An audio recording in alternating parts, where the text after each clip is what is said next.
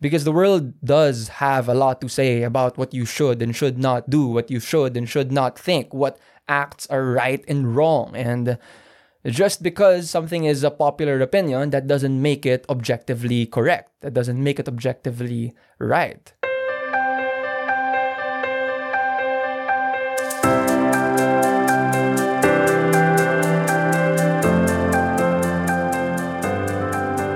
Hey there, welcome to Not So Secular. My name is Mon Reyes. I'm a Catholic lay missionary here in the Philippines, and I will be your host here today.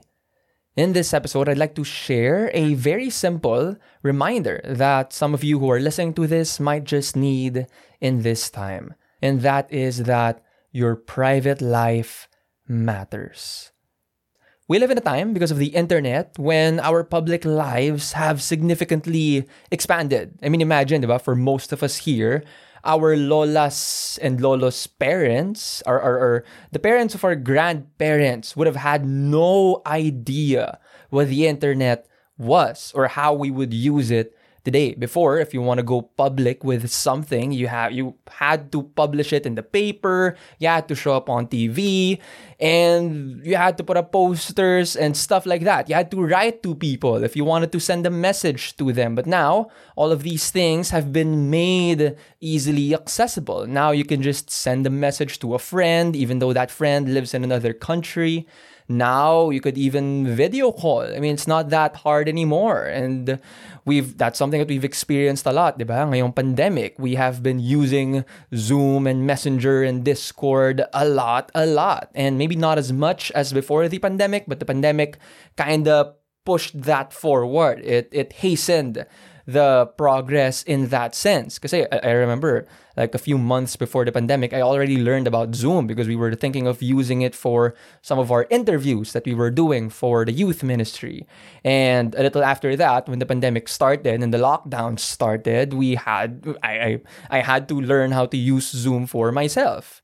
We live in a time when if you're traveling somewhere, for example, to go on vacation, you just can't not post about it, right? You'll post about your resort, where you stayed, the hotel, one of the cafes that you went to, the mountain or the mountains that you climbed, and the beach that you went to, diba? Even our food, we share about our food. And when you go to a concert, people no longer just raise their hands and dance and sing along. Now, what people do is that they raise their phones. They raise their phones to capture a video or a photo of the artist that they paid money for to see live. And that is what is happening nowadays. What happens, diba? Well, kahit samgyup nga samgyupsal. Tuwing may nagsasamgyupsal, it is inevitable na merong nagsustory ng samgyupsal nila. And I'm trying to say this in a funny way, but these are not bad things. You know, I do this too. I do these things too. Like when I go somewhere, when I meet with friends, I also take photos and I also, post some stuff. Sometimes may reflection pa and so on and so forth. And, there are also more serious or formal uses of social media as we have it nowadays, diba? We can use it for our businesses to reach new customers or clients. Now you can put up ads on Facebook. Kasi, diba? For example, if you know someone who still watches TV, when the show turns on the commercial, so the show pauses and the commercial comes up, what do people do? They look at their phones.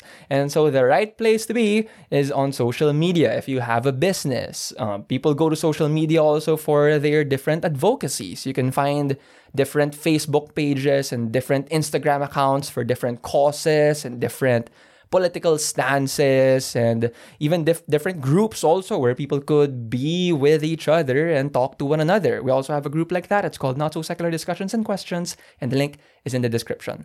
And so there's that, diba? Maising it lang. And so there's that, diba? You can share, kahit hindi part of a group or a Facebook page, but you can share about some of your personal sentiments, political opinions, or insights on your wall, and you could argue about it with the commenters and so on and so forth. We are constantly plugged in. Now you don't even have to be literally plugged in ever since we've had Wi-Fi and data and all of these things. And again, I want to reiterate that I am not against these things. These are these are things that I use on a daily basis also, especially having a podcast like this, having a platform like this, diba? I don't mean to be that old man speaking at the younger children, talking about them and how they use their internets. And that is not why I'm saying these things. But I just wanted to take some time today to record this short reminder for us, that again, your private life matters. Now, what does that mean? It means that not everything is meant to be publicized.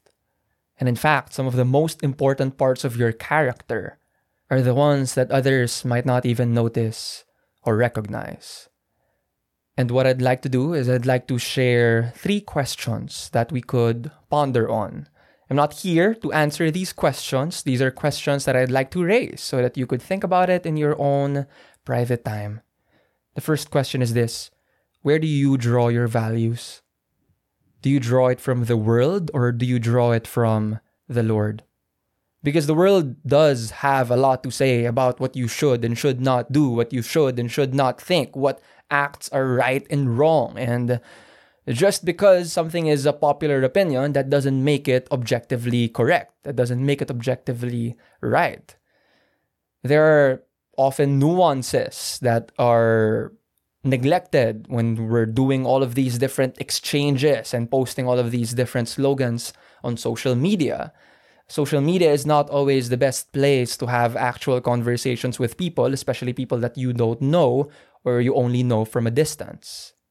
I remember this really bothered me, during the campaign season when people started saying na your politics reflect your morality. And so if you're voting for this one politician that we don't like, then it says something about who you are. And I've talked about this in a previous episode. And I do agree, I do agree that your politics reflect your morality. There is some truth into that. But I think we should be careful when we paint these broad strokes. I think we should be careful when we try to label people agad, just like that, based on what we see. Now, if you know this person, then maybe you might be able to tell more about this person. But just based on something like as broad as who they're voting for, I don't think that's enough for us to really qualify whether someone is a good person or not. Your politics reflect your morality, yes, but your morality cannot be reduced to just your politics. And this is very important for us to understand. May mga nakikita nga ako, post ng mga ganyan about morality online. Pero sa totoong buhay, pag dinignan mo, parang hindi naman masyadong maganda yung ugali nila. And I don't mean to be judgmental. I don't mean to be... I'm not one to talk because I also have my issues and I also have my attitudes. And I'm just here to point out that it's not that simple and we need to be careful. And we also need to ask, what does that even achieve? Because if you don't want the other person to be for that other thing that you don't agree with, then will it convince them if you say these nasty things to them, if you call them ignorant or immoral and so on and so forth? You're not going to bring them to your side if all you do is insult them. And again, this is something that I've talked about in a previous episode. There is actually a term for this now. It's called virtue signaling. If you were to look up in the Cambridge Dictionary definition, it says, virtue signaling is an attempt to show other people that you are a good person. For example, by expressing opinions that will be acceptable to them, especially on social media. Notice, it says, an attempt to show other people that you are a good person. It's for show. It doesn't really mean that you are becoming a good person. You just like the feeling of being perceived as a good person. And let me tell you this, it's so easy to want to be perceived, to try to be perceived as a good person. You just have to post about all the right things that everyone already agrees with or everyone already agrees on. But again, just because something is the majority opinion, that doesn't make that thing is the right thing to do. And so it is important for us to assess, again, where do we draw our values? Where do we draw our sense of right and wrong? Because perceived virtue is different from actual virtue. It takes way more than an online post to discern someone's character, because that part is not always obvious. And that connects to the second question that I'd like to ask for reflection. And the second question is this: How are your relationships? Do not underestimate the influence of your friendships. Both your friends to you, their influence, and you to your friends, your influence. And I'm speaking about true friends here. I'm speaking about real friends here, because today people can know a lot about you without taking the effort to even get to know you.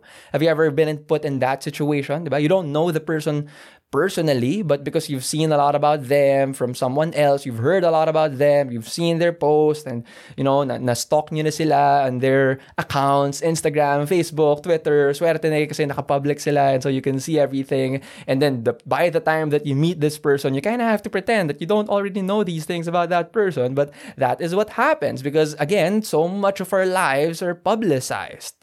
Shout out sa mga stalker dyan. And But the friends, the actual friends that you have, that is where real conversion through conversation happens. Among friends who genuinely want what's best for one another. And the key word I'd like to highlight there is the word genuine. Because we can be friends, quote unquote, online with people we aren't really friends with in real life. I mean, diba sa Facebook, ganyan tayo dati, basta may mutual friends, i-accept lang natin. Or na-meet lang natin that one time, or maybe that person was your schoolmate, you didn't really get to know each other, you didn't even get to talk to one another, but you just knew each other from a distance because you see each other around in the office or in your school. And then, yun, Facebook friends na kayo. And so, maybe part of what I'm trying to say here is review your Facebook friends if they really are your friends, if they really should be your Facebook friends. But in real life, you don't need 3,000 friends or more. You just need a handful who love you enough to both build you up and ground you in truth, even when they don't post about you. You can appear super close with someone online kahit sa totoong buhay. In real life, you're not really that close or you're not really that comfortable with one another. And it can also be true that you have someone that you genuinely care about, you know to the bone, and yet you don't find yourself posting about that other person, or that other person doesn't find herself posting about you. That's not a bad thing. Not necessarily. And these kinds of friendships, they're not always obvious as well. You see, these social platforms are meant to be an extension of our relational lives, not a replacement of it. In the same way that it can be so easy to appear virtuous, it can also be so easy to appear friendly.